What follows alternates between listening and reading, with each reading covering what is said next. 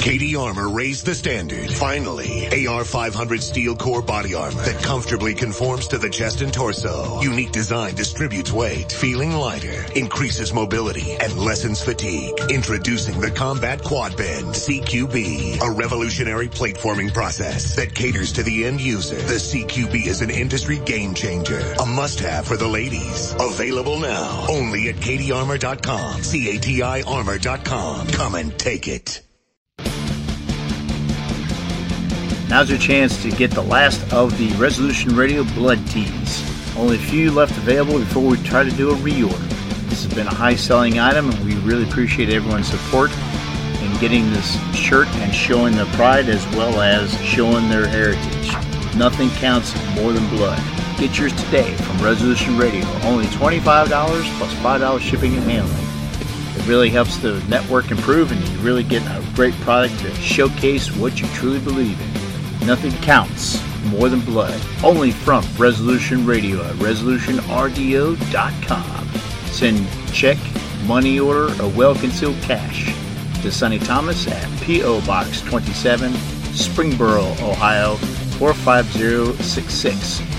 That's Sonny Thomas at P.O. Box 27, Springboro, Ohio 45066. Rampant hacking, identity theft, mass surveillance. Defending yourself today is not an option. It's a requirement. Introducing the Conceal Shield Travel Pack from DefenderShield.com. Conceal Shield is cutting-edge wireless blocking technology that eliminates all signals, including EMF, GPS, and RFID. Place cell phones, credit cards, IDs, and other trackable items into the Conceal Shield, and they become totally invisible. Get Conceal Shield now at DefenderShield.com. Use promo code CONCEAL for 10% off. Guard your privacy, secure your data, and protect your health with Conceal Shield. Hold on right there, my friend. That's very interesting and giving you a little bit of background on our featured guest for the evening, Stefan Brockus of Arctos Media and Europa Terra Nostra. A little bit of background on who he is and what his story is, and we'll be back with more next. TPC family, this is James Edwards, your host of The Political Cesspool. Folks, I want you to subscribe to the American Free Press, America's last real newspaper. Against all odds, AFP has and continues to publish a populist, independent print newspaper with an unparalleled track record. Founded by a dedicated group of experienced patriots, AFP pulls no punches and tackles the most controversial and pressing issues facing America from an America First perspective. I've worked with the American Free Press since even before the beginning of TPC. Now that's something. You can subscribe to the print edition by visiting AmericanFreePress.net today, or simply pick up a handy digital edition subscription. However you do it, subscribe to the American Free Press, America's last real newspaper, by visiting AmericanFreePress.net or by calling 1-888-699-NEWS, AmericanFreePress.net. You've made a serious investment in protecting yourself and your family. You've purchased the gun, the ammunition, the training, and even secured a license to carry in your state. You know the Constitution and don't believe you should have to pay for a right that you already have, as written in the Second Amendment, but you are law-abiding. Now you are considering the legal defense options you should have if you ever have to use a firearm. Self-Defense Fund is a comprehensive litigation membership backing you on appeals, legal expenses, court costs, and more. Up to $1 million per incident and unlimited attorney costs per member. Discover selfdefensefund.com for yourself. Any weapon, any state, any time.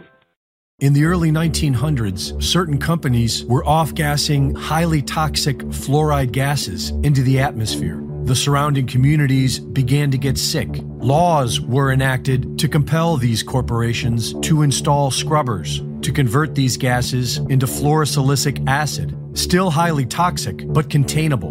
Now these companies had a stockpile of this poison, and there was no affordable way to dispose of it. Lucky for them, one of their major stockholders was also the Secretary of the Treasury, who was responsible for the Public Health Service at the time.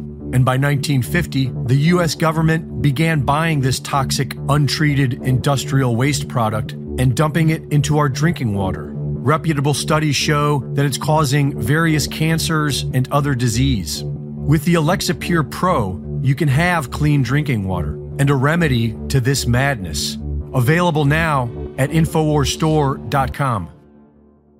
Are you prepared to bug out? Infidel Body Armor and an Army Ranger have produced a high-speed DVD and book to show you how to drive in combat, patrol, and how to survive in combat. Skills you'll need when it hits the fan. Go to drivendvd.com. drivendvd.com.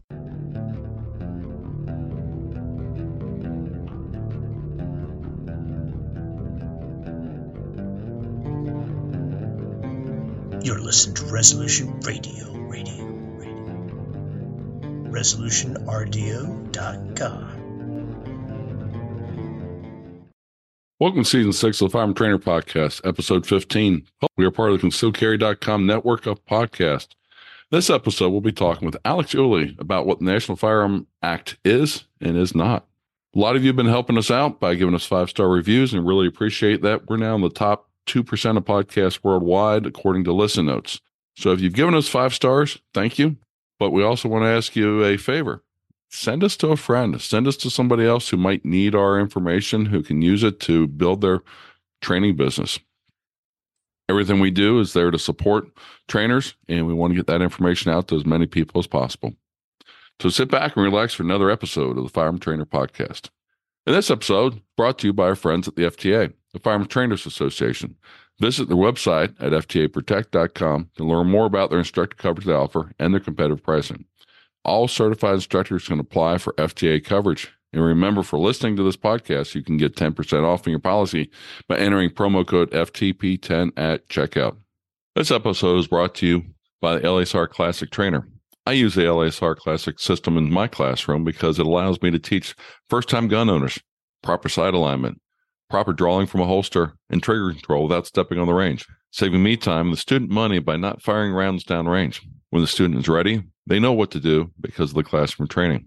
LSR Classic is easy to set up and tear down because all you need is a laptop with a webcam to use it. That allows you to set up anywhere you can take your laptop. The application also works with any laser device, from laser cartridges you put in your firearm to dedicated laser trainers. LSR is veteran-owned and operated. Find out more information at lasrapp.com and receive a special 10% discount by using discount code FTP10 at checkout. We bring this podcast to support the industry, the Second Amendment, and most importantly, every firearm instructor in America that dedicates time and energy in making gun owners more knowledgeable. Today, we're joined by Alex Ooley from the Forge of Freedom podcast. Welcome, Alex, and thank you for taking time to share your knowledge with our listeners. Great to be here, Rob. Thanks for having me. Well, Alex, since the last time you've been on, you've created the Forge of Freedom podcast. Can you give our listeners a little bit about what you do there? Yeah, absolutely. So I started the Forge of Freedom earlier this year in January, and we have 80 episodes out as of a couple of weeks ago. And the Forge of Freedom, as many of my listeners already know, but for your listeners, the Forge of Freedom is really an outlet to talk about firearms, but also freedom more broadly, because obviously I care deeply about the right to keep and bear arms and the Second Amendment. And I think that our right to keep and bear arms is essential to the preservation of liberty, but I care about freedom and liberty more broadly. So I talk about other topics. In addition to firearms, I talk about things related to freedom in lots of ways, whether that's criminal justice or policing or drugs or the court system, et cetera. Lots of different aspects to freedom, philosophy, history, et cetera. So if that's something that people are interested in, they can find the Forge of Freedom on YouTube, Rumble, Facebook, and by podcast. It's worth taking a look at. I know I've listened to many, many episodes and enjoy listening to all those topics. I appreciate that, Rob. Yeah. Well, hey, I know one of the topics you talked about a little bit on your podcast, which I kind of stole the topic and want to expand on, is what is the National Firearms Act? Now, we hear a lot of different things, especially today with the pistol braces and with the bump stocks and different things along those lines, to where the ATF has reclassified certain things as being under the NFA or not under the NFA. But I don't know if a lot of people understand what the NFA is and what it isn't at the same time. And I thought you'd be a perfect person with your legal background and also with what you've talked about in the Forge of Freedom, go along and talk about it with our listeners. Yeah, I'd be happy to. And this is a topic that I discussed with my father, those of you who don't know, Mike Ooley, he's also an attorney and a firearms instructor. And we talked, I don't remember which episode it was, but we talked about this a little bit on the Forge of Freedom. But I'm always happy to talk about this because I think it's an important topic. I think it's one that people don't quite understand, like you said, Rob, that people hear a lot about, but just seems sort of vague in most people's minds, I think. And I think a lot of people think about, oh, it's a $200 tax that you got to pay to own certain types of items, but that's about all they know. Mm-hmm. So I think it's helpful to understand the background and really to understand the absurdity of it, because frankly, in light of the current Supreme Court jurisprudence, in light of Bruin, which I'm sure most of your listeners have heard about, which is the Supreme Court case from June 2022, frankly, I think that the NFA should be abolished based on that decision. I'm not confident that it will be, but hopefully it will. Nevertheless, the NFA is really the first form of federal gun control that was ever enacted in the United States.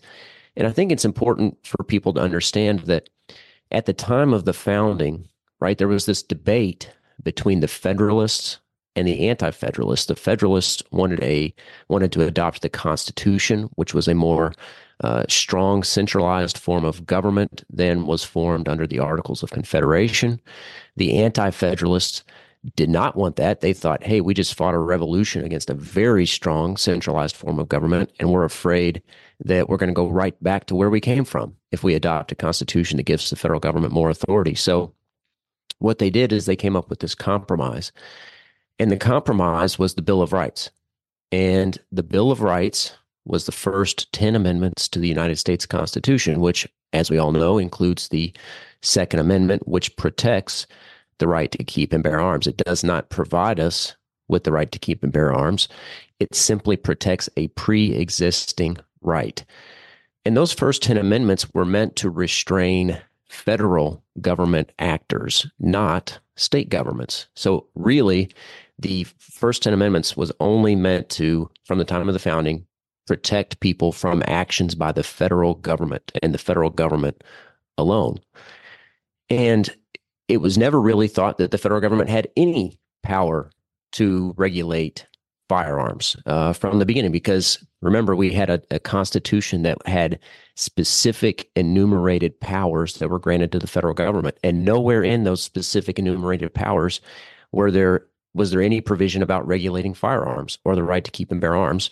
And then on top of that, we had the Bill of Rights that said, not only is it not in the specific enumerated powers, but here we are specifically saying, the federal government, you shall not infringe on this pre-existing liberty.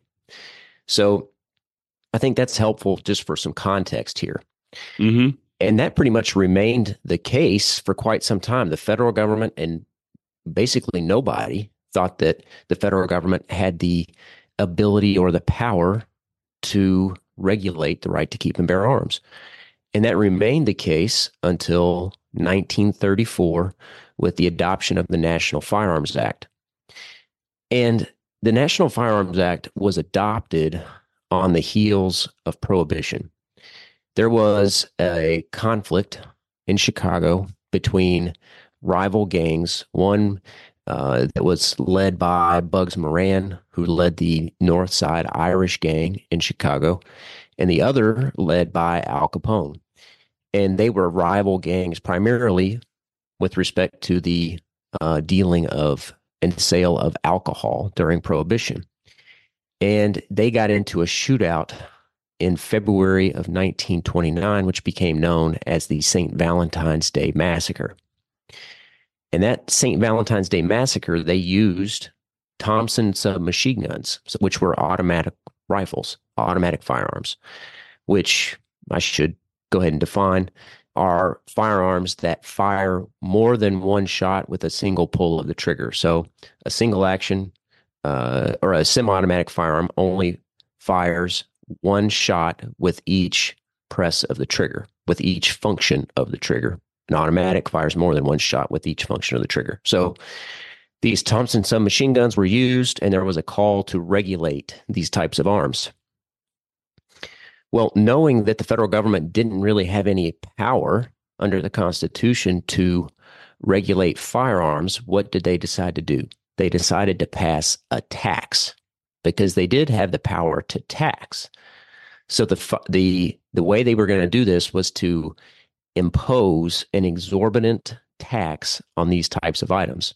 And not only was it machine guns, it was short-barreled rifles, short-barreled shotguns, suppressors, and kind of a catch-all category called any other weapons. And we can talk more about what each of those means here in just a little bit. Mm-hmm. But so what they did was they imposed a $200 tax on these items. And that $200 tax was actually based on the price of a Thompson submachine gun, which was about $200 at the time. So it was double the price of a Thompson submachine gun. So it'd be $200 for the Thompson submachine gun, and then an additional $200 for the tax. And inflation adjusted, that would be about $4,500 today.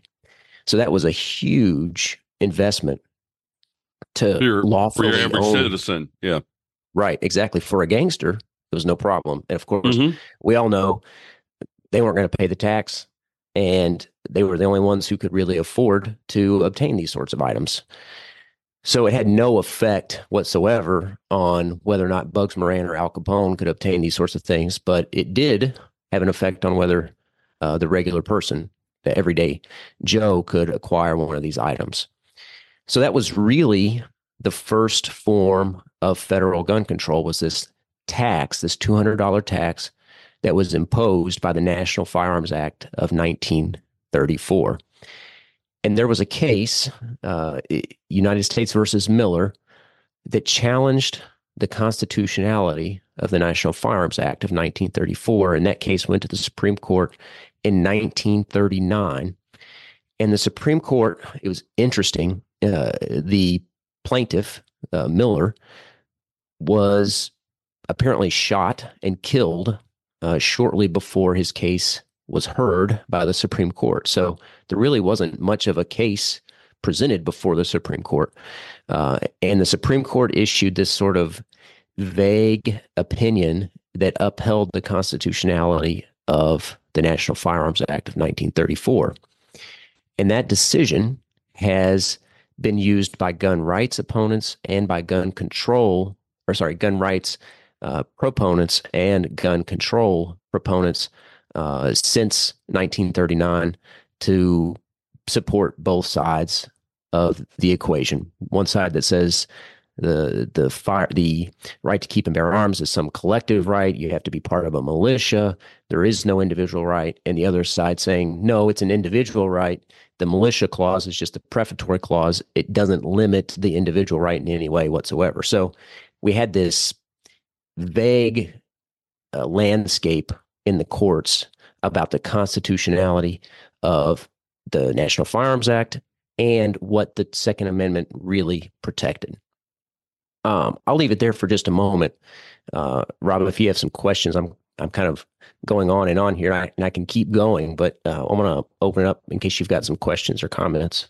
Yeah, the one thing that I think would be good for listeners to realize is prior to this National Firearms Act, anybody could go out and buy, modify, make whatever kind of firearm they wanted to, because it was America, is basically what it came down to. And it was only after the gangsters, had the St. Valentine's Day massacre that, politicians started getting into going along and saying, how can we limit this? And the one thing that is so crazy sometimes when it comes to any kind of gun control is gun control impacts the honest, law-abiding people. It never impacts the criminals, because criminals by definition don't follow the law. And that makes it that much more frustrating when they go along and want to do those kind of actions, because we all know that, the gangsters aren't going to go along and, show up for the gun turn in all their guns because they now want to become law-abiding citizens. It's going to be the law-abiding citizens that are the ones that are get caught up in the law. One of the things that I think would be really good for us to kind of jump into and define is what are the different classes of firearms that the NFA created? Because prior to this, you had firearms. You didn't really have didn't have all the categories for it. A short barrel rifle, short barrel shotguns, pistols, those types of things. And that's one of the things for people to realize too. I mean, prior to this, it was you just had a gun. Period. Yeah, that's exactly right. And that's a great point.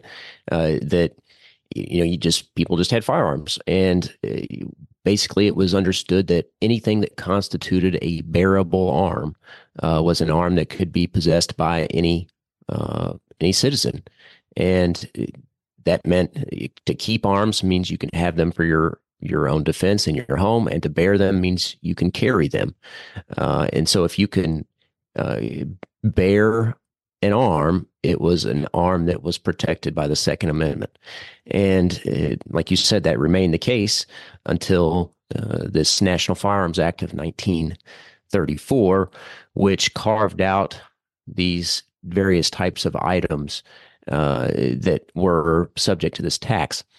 And the other point I want to make before we get into the types of items that are subject to the tax is your point about, the government wants to step in and do something, and all they're really doing is limiting the ability of everyday, ordinary, law-abiding people to protect themselves. They're not impacting the behavior of the criminal.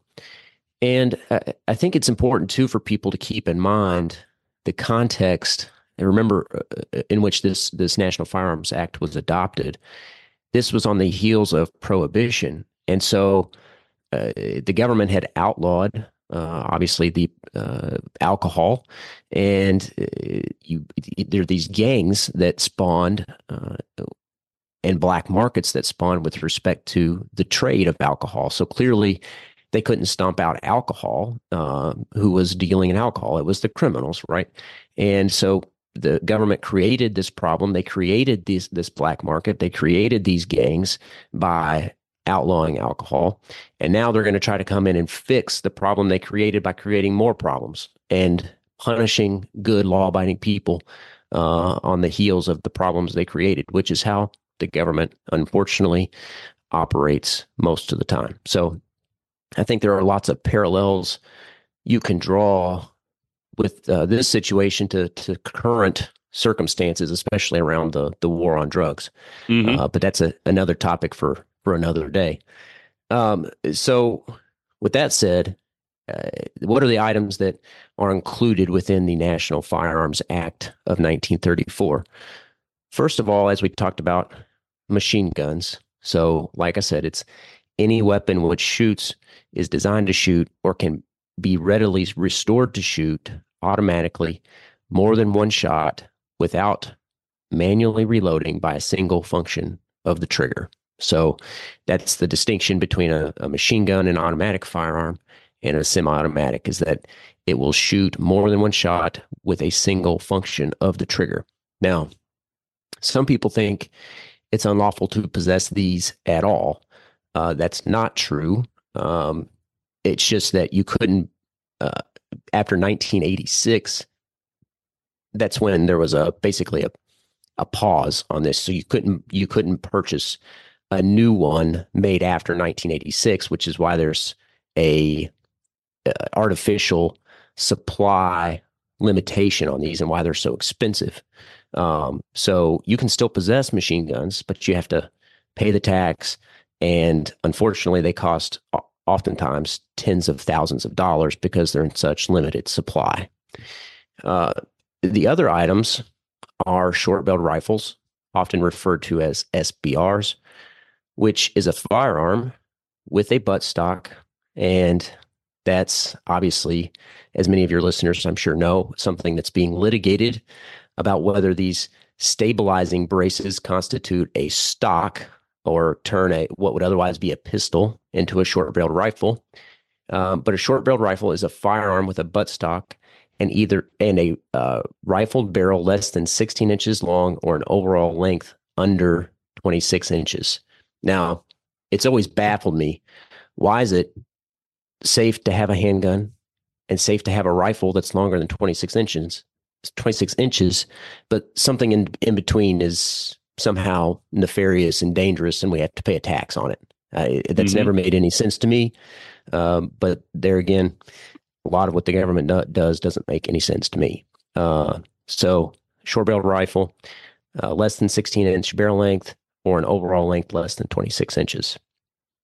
Yep, and that's where some of the things that trip up honest people are with if you on a short barrel rifle you can have vertical foregrip, but if you put a vertical foregrip on a pistol, all of a sudden it makes it illegal. Shoots the same as it did before, but all of a sudden makes it illegal. Same thing if you go long shoulder a pistol, that's looked as illegal too. Which again, it fires all the same, the trigger's all the same. It's just these little nuances where, quite honestly, honest people get tripped up because it's like, how does that make sense? It doesn't. No, it doesn't make any sense at all. And the case that I think is the best case to follow probably on this issue is the Mock v. Garland case, which is the case out of the Fifth Circuit Court of Appeals challenging the ATF final rule that basically turns pistols into short-barreled rifles. Luckily, there's an injunction on the ATF final rule, but that's a case that if people want to follow the status of that final rule promulgated by the ATF, that's probably the best case. There are others, but that's probably the best case to follow. Mm-hmm. And the one thing to highlight in that case also, keep in mind it was 2015. The ATF said it was okay to have a pistol brace. It was completely legal. And then in 2022, they came out and said, no, it's not legal to have it anymore. And there are, what do you do from a citizen standpoint if you spent money, purchased something, and all of a sudden the government changed their mind that yesterday it was legal and today it's not legal, and they basically made you a criminal because one of the challenges with the NFA is not all states allow you to have NFA items, and one of which is close to Alex myself is Illinois. You can have a rifle, you can have a shotgun in Illinois, but if it's ever deemed to be a short barrel rifle or short barrel shotgun, all of a sudden it becomes illegal to have in that state. And that's just another one of those things where, how does that make sense? Yeah, great point. The ATF guidance for over 10 years was that these firearms with these pistol stabilizing braces were still pistols, and they were firearms that did not have to be registered and that you did not have to pay a $200 tax to possess. And like you said, people relied on that guidance for over a decade and purchased these items believing that they would not have to register them, that they would not have to pay the tax. And that's another point I want to highlight here, is that not only do you have to pay the $200 tax, the biggest problem is that you have to register that firearm with the federal government. So unlike most firearms, which are not registered, that you do not have to register, these NFA items have to be not only taxed, but registered. So there's a record that you possess and own this firearm, which is, of course, the last thing we want as gun owners, because registration is the one of the last steps to confiscation, and that's, of course, one of the last steps to tyranny. So that's an important point here. And one of the things which again trips up honest law-abiding citizens, NFA items, except for suppressors, if you cross a state line, you have to report that to the ATF that you're moving across state lines.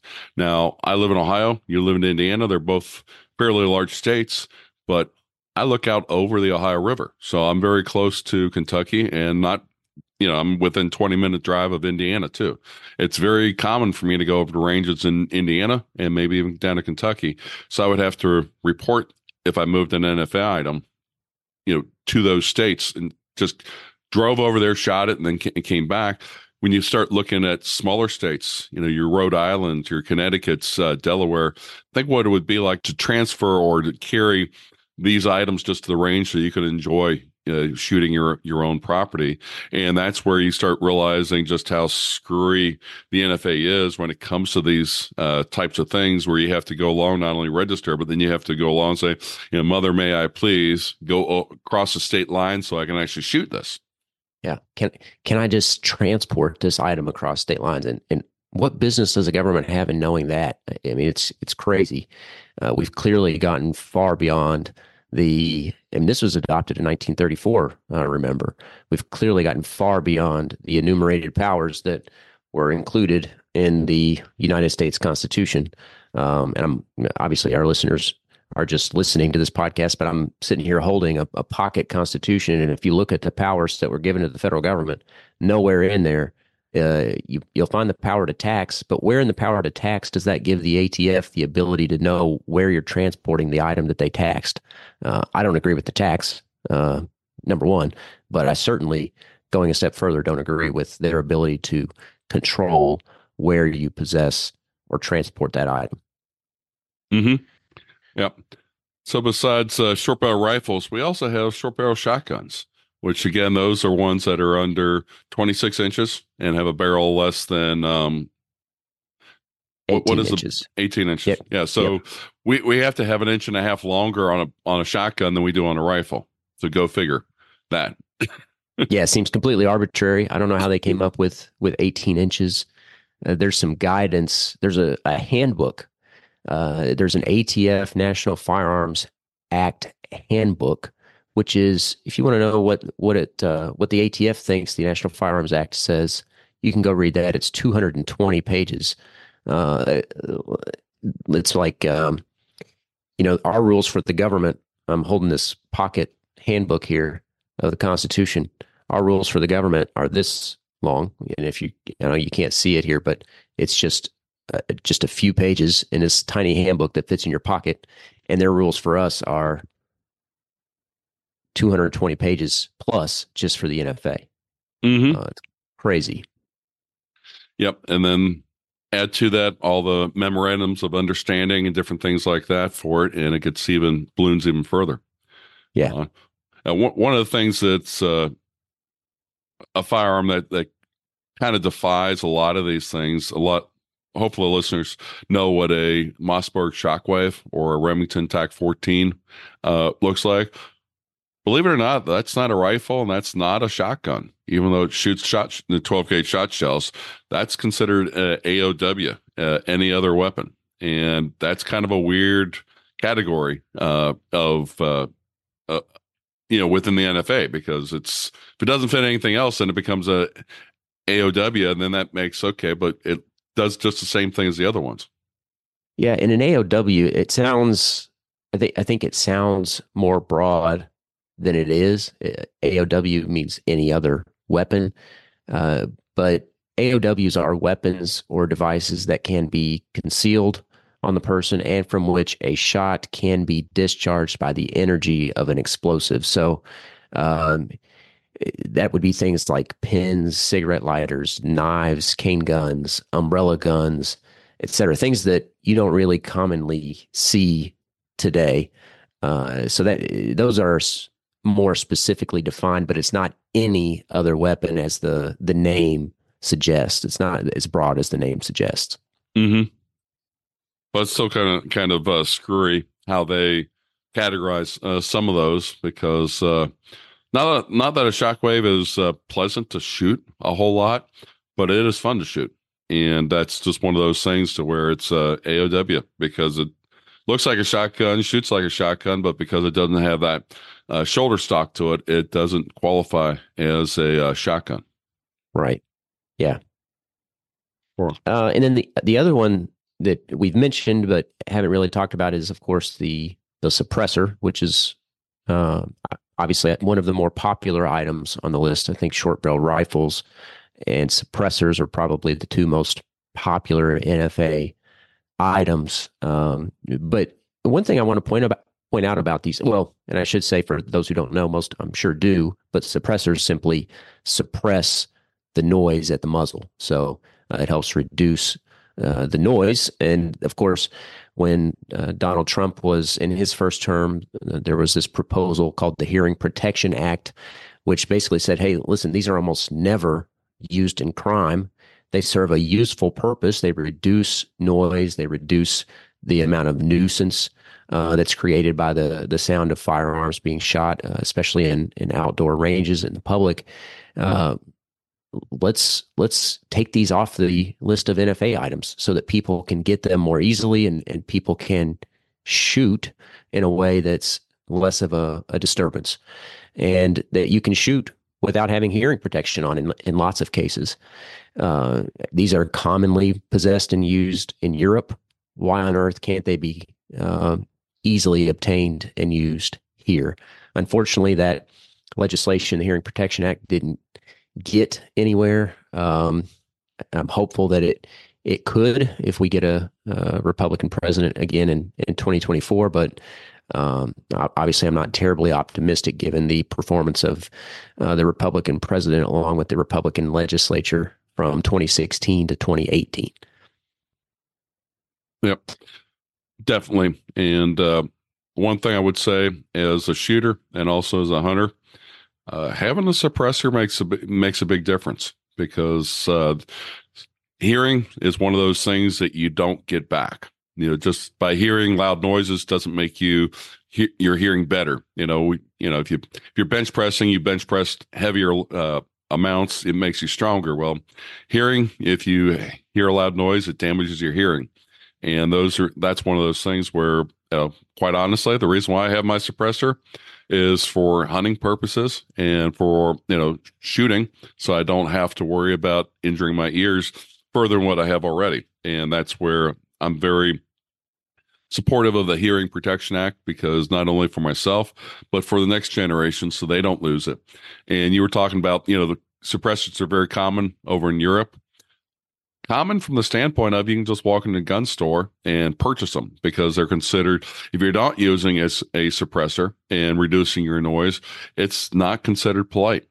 And, that's just, one of those differences between, Europe has its own kind of gun culture over there, and it's not as big as what we have in the United States, but they also look at things and not making a big noise is considered much more polite than going along and making a big kaboom. And we've probably all been at the shooting range to where somebody in the bay next to us is shooting an AR and we're shooting a pistol, and we know how loud that is. Think about if you took that down about 50 decibels with a suppressor, it would make shooting at the range quite a bit nicer. And that's all it comes down to. They don't work like James Bond's where you just hear the pss, pss. You still hear the bang, you just don't hear the kaboom behind it. Yeah. Really, they're suppressors, not really silencers. As a practical matter, because like you said, they don't silence the firearm; they suppress the amount of noise that it produces. And like you said, hunting is a great use case, not just shooting on a public range, but also when you're out hunting, because oftentimes you're taking a deer or another animal early in the morning. And if, fortunately, most people are not hunting close to residential property, but if you are, of course, it's going to be less of a disturbance to those people that are nearby. So hunting is another great use case, like you mentioned, Rob.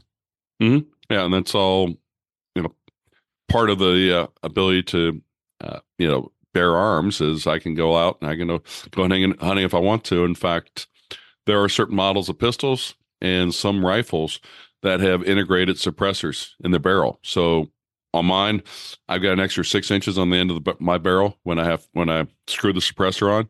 If I had an integral suppressed barrel, it would be the same length, but it would be just a little bit larger in diameter for it, which again would make it easier to shoot and more silent to be able to go along and utilize. Yeah, exactly. And one other thing I'd like to mention here too, Rob, is that a common misconception people have, if you purchase an NFA item, you purchase the tax stamp, the ATF sends you the tax stamp, you're not giving up your right to be free from unreasonable search or seizure. You're not giving up the protections that you have under the Fourth Amendment by having an NFA item. The ATF, the federal government, still has no business searching your property. They have no right to see the NFA item that you possess, but you have to be able to produce the tax stamp when they ask for it. So that's the key here, is that you have to be able to produce the tax stamp. You're not giving up the right to be free from unreasonable search or seizure. Mm-hmm. Yeah, when I go hunting, I've got my hunting license, I got my permission slip, my deer tags, and I've got a piece of paper with the copy of the tax stamp on it. So in case I get stopped, I can show them all the paperwork, because that's one of those things where they might ask to, see it. And I've got to have that on me if I'm in possession of an NFA item. Yeah. Yeah. That's a great way to do it. Yeah. But it's a hassle, and one of those things to just, never been stopped or asked for it. But at the same time, if I ever am, I want to make sure I limit how much time I'm out of the field, not actually hunting with something along those lines, because you never know when you get stopped going a little bit too fast, or rolling through a stop sign, or just get stopped by the game warden going through the woods. They've all got their jobs to do, and want to make sure that they can do their job and allow me to move on and do what I want to do quickly. Well, hey, Alex, we talked about the 1934 National Firearm Act. Do you want to touch a little bit on the Gun Control Act of 1968? Yeah, I can do that. So, because that kind of adds to the NFA and where we are today with certain things too. Yeah. So we had the the National Firearms Act of 1934, and then subsequently, of course, about 34 years later, we had the Gun Control Act, often called the GCA of 1968. Which is a subsequent federal firearms regulation. And of course, this was signed into law by Lyndon B. Johnson in 1968, and is often referred to as Title I of the U.S. federal firearms law. And both of these laws, by the way, the National Firearms Act and the Gun Control Act, and this is part of what's at issue in the courts today, is that both of these are enforced by the ATF. And the ATF is, of course, an executive branch agency. It's an administrative agency. And that's one of these we talk a lot about in the Second Amendment news, basically administrative agencies that are out of control, the administrative state. And this is part of the issue, right? Is that the ATF is tasked with enforcing the Gun Control Act of 1968, in addition to the National Firearms Act of 1934. And they've basically got free range from the executive branch, from President Biden, to interpret these laws as broadly as they can get away with. And so they've basically gone rogue to some degree in enforcing these. But the Gun Control Act of 1968 gives us, among other things, the list of prohibited people that we often talk about. So we talk about like the Rahimi case that's been recently before the Supreme Court, 18 U.S.C. 922 G8, which prohibits somebody who's the subject of a domestic violence restraining order, prohibits that person from possessing a firearm. The Gun Control Act of 1968 gives us that list of prohibited persons, for instance. And of course, on the heels of the Gun Control Act of 1968, we also had I'm blanking on the name now, but the 1986. Can you help me out here, Rob? I'm blanking on the name of it. Firearm Owners Protection Act. Yeah, that's right. Yeah. FOPA. That's how I always remember it. Mm-hmm. And FOPA, there were various permutations of it, but it was meant to, it was kind of a compromise, and obviously the NRA was at the table for lots of these negotiations. But it basically had a lot of impact on FFLs, and so there was a huge debate about this 1986 law on the heels of the 1968 Gun Control Act. So these all build on each other, and we can get into more detail if you want, Rob, but the gist of it is that the 1968 and the 1986 FOPA were built on top of the 1934 National Firearms Act. And the National Firearms Act is what sets the stage for this later federal legislation. Mm-hmm. Yep, and it has a lot of impacts from when it comes to classification of firearms. And even one of the things from the 1968 that's kind of interesting is the importation of firearms. Because if somebody wants to go along and look up something real interesting, look up a Glock 24 or Glock 25. They are 380 pistols, but they are not imported in the United States because they don't score high enough on the 1968 scoring system that was made up, so they're illegal to be imported into the country. And that just goes along and shows you just how arbitrary things are. But we know today across the United States, there's plenty of 380 pistols that are bought and sold. In fact, Glock produces their own version of it down in Smyrna, Georgia. They're 42, and they can sell it without any problem at all, but they can't import the 24s and 25s. Again, I can't justify why, but it just goes along and shows you just how arbitrary things are and how these rules have been applied across the board in some cases that have made honest people into criminals.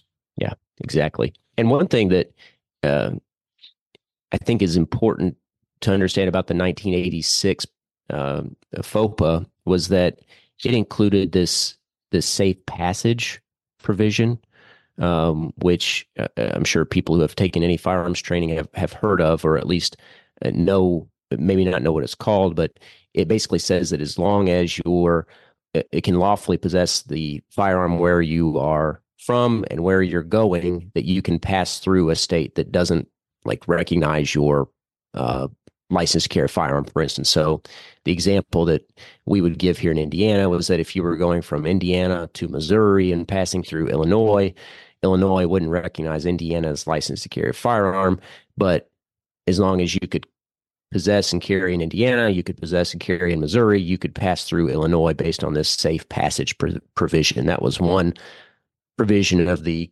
Firearms Owners Protection Act of 1986. And then it also clarified some of these prohibited person categories that were created in 1968. Those are just some of the things that those laws did. Mm-hmm.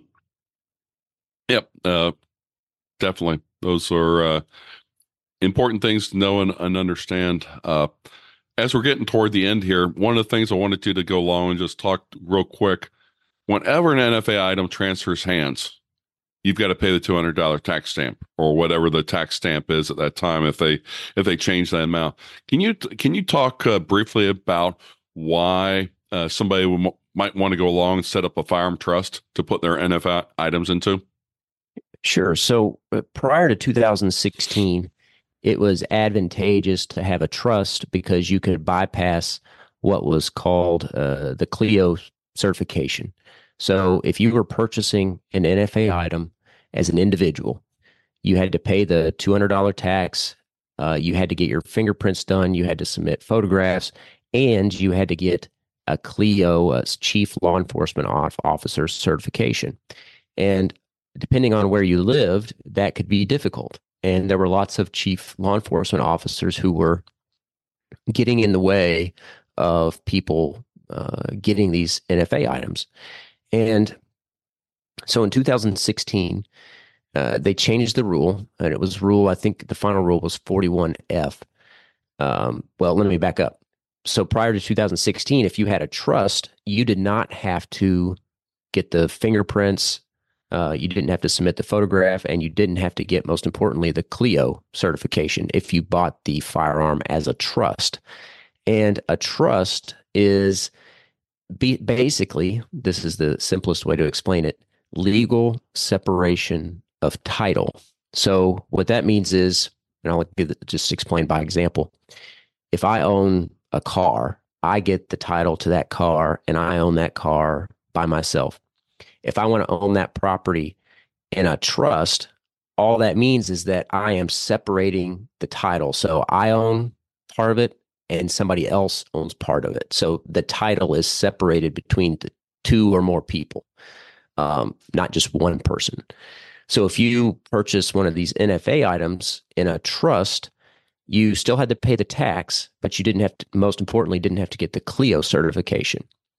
Well, they changed that in 2016, so it wasn't as advantageous to have a trust, but they changed it from a Clio certification to a Clio notification. So even if you were an individual, you still had to get the Clio notification. You no longer had to get the Clio certification, but they changed it so that the trust had to get the Clio notification as well as submit fingerprints and picture for all the members of the trust, all the owners or trustees within the trust. So it wasn't as advantageous. But to your point, Rob, the reason it is still advantageous, even though it's not quite as advantageous, is that it splits title, right? It splits ownership of the items contained in the trust. If you own an NFA item, and this is the same whether you owned it prior to 2016 or after 2016, if you owned an NFA item as an individual, you were the only person who could possess that item.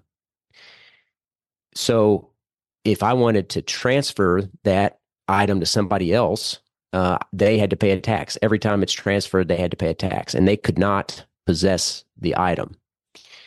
But if you owned it as a trust and you had this split title, whoever was a member of that trust or a trustee within that trust could possess that item. So, for instance, I've got a brother, a father, an uncle, lots of people, and we're all members of a trust, and we can share ownership of NFA items within that trust. So that's the big advantage to a trust.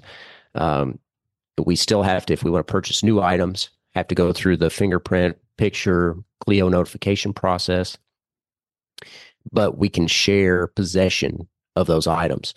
And that's something that should not be taken lightly because, for instance, if you have an NFA item that you own individually and your wife is in the home and she possesses that firearm without you present, she could be in big trouble if the ATF were to get knowledge of that.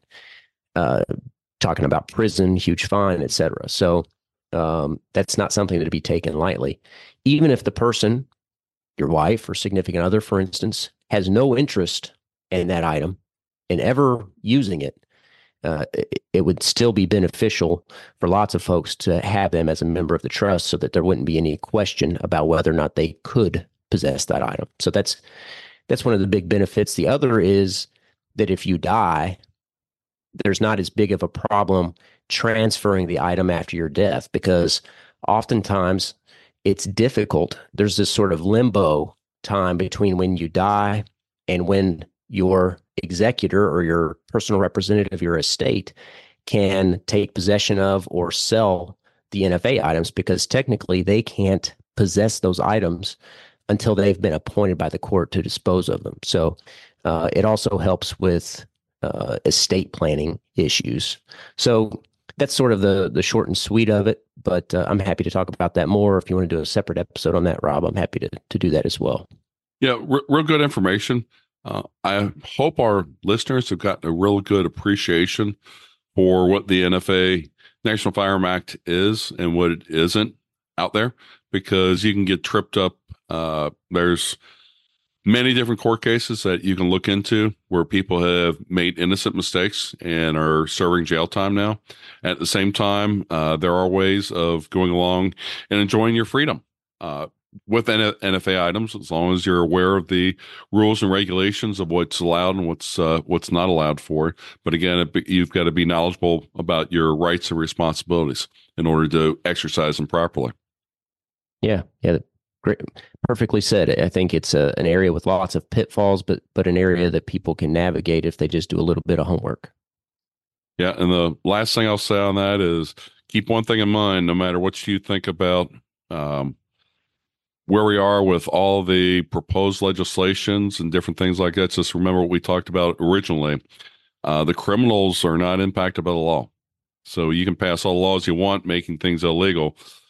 Tell me how you're going to go along, make criminals legal, because that'll, if you could do that, you've got a winner on your hands. And so far, I don't think any government's been able to go along and make criminals honest people. Yet in society. Yeah. Well, hey, Alex, in season 6, we've been asking all our guests what they want to remember for when they pass away. What would you like to be? So one thing that when I started the Forge of Freedom that I used to include in my intro, and I may go back to this, is that there was this quote from Ronald Reagan that said that freedom is not something that's passed on in the bloodstream. And the idea was that it's something that has to be fought for. It has to be won generation after generation.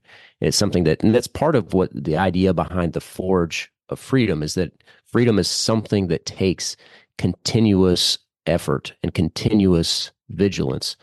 And I want my family, my children to remember, my grandchildren to remember that I did not rest on the comfort of the freedoms that I had, that I fought for freedom, that I fought for a better world so that they could enjoy the same freedoms that I did, and hopefully more freedom.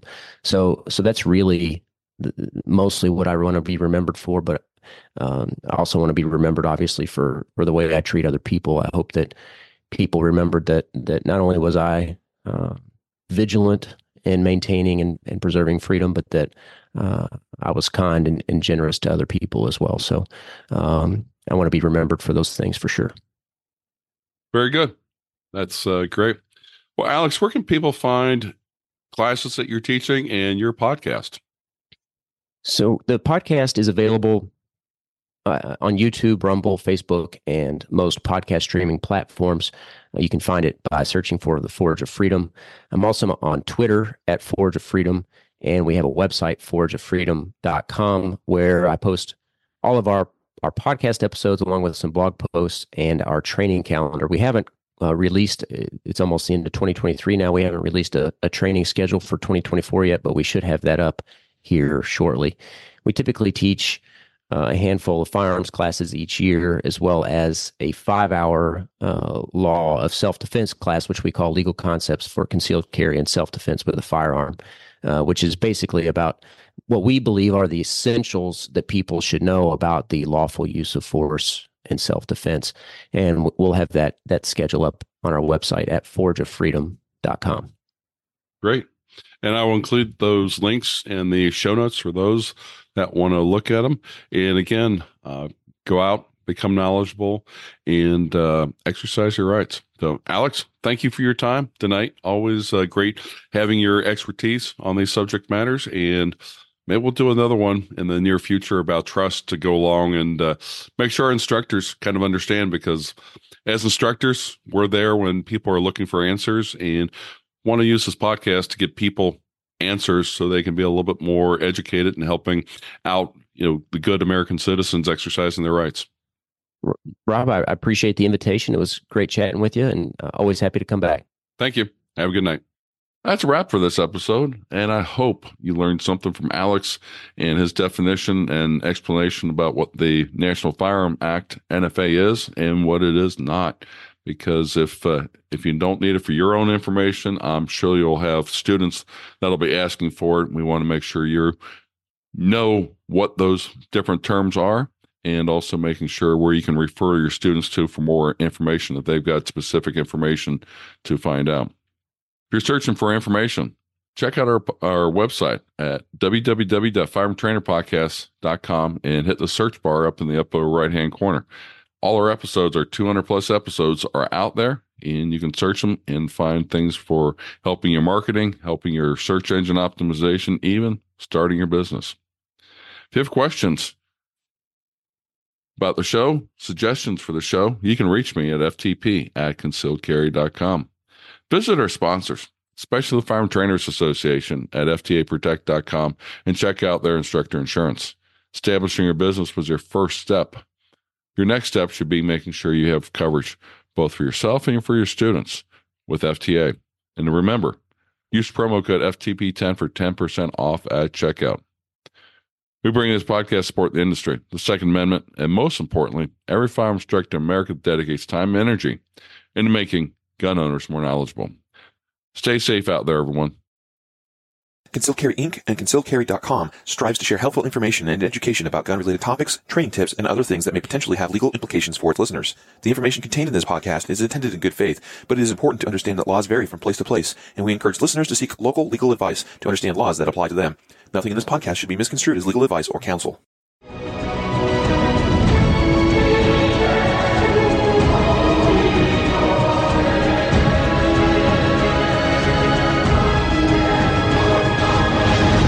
You're listening to Resolution Radio. ResolutionRDO.com. I meant what I fucking said. And now I got a bunch of people asking me, oh, what are we going to do? What should we do? Educate yourself. Spread the word. The United Nations has just declared war on the truth. They're telling you outright, if you speak up, your conspiracy theories shouldn't be believed, should be approached in a certain fashion, the authorities should be contacted, and all kinds of neat shit. So they want war? Arm yourself with facts. Get out there and start telling the people. You don't want to do it on social media? Do it in person. Do it on the telephone. Do it like we used to do, standing around on the street corner having a coffee. Do you know who your enemy is? The World Economic Forum. 51 years they've been working at this. They've been planning and scheming, working as hard as they can. And now, here we are. Klaus Schwab has admitted that for over 45 years, they've been working directly with the CCP. Now here we are in Canada and the U.S. We got 5G, military-grade 5G technology right across the country. Where did it come from? Who owns that technology? And what's going to happen when they don't like it? Get to know your enemy. Get to know the facts. Speak the fuck up. Be a warrior. That's what we need to do, instead of following Marcus like a bunch of fucking sheep.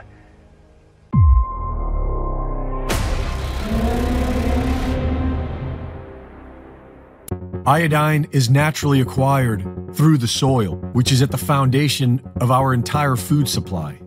Modern farming techniques have stripped the soil of this essential trace element, which has caused an iodine deficiency in about half the population. And there are two things we need to do about it. We need to practice more regenerative farming. There are plenty of proven technologies in permaculture and biodynamics that will naturally keep the soil rich with iodine. And we need to ensure that we get the sufficient amount of iodine every day.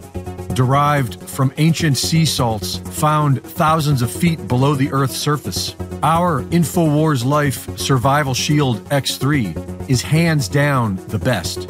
Pure nascent iodine, stabilized in an activated triiodine form. For a healthy thyroid and a healthy metabolism, get yours now at InfoWarsStore.com. There are many water filters to choose from, but there is only one system that is consistently customer rated 5 stars as the #1 system for effective filtration of fluoride, radiation, drug residues, heavy metals, a wide range of radioisotopes, and more. Introducing the Pure Effect Ultra, the next generation water filter that also raises alkaline pH, improves antioxidant potential, and has advanced anti-radiation technology, all while using no electricity. Sold worldwide, it provides virtually instant clean water on demand. It is not made in China, and the shipping is free to all 50 states. Buy your Pure Effect Ultra today by visiting PureEffectFilters.com. or call 888-891-4821. Again, that's 888-891-4821. Or visit PureEffectFilters.com.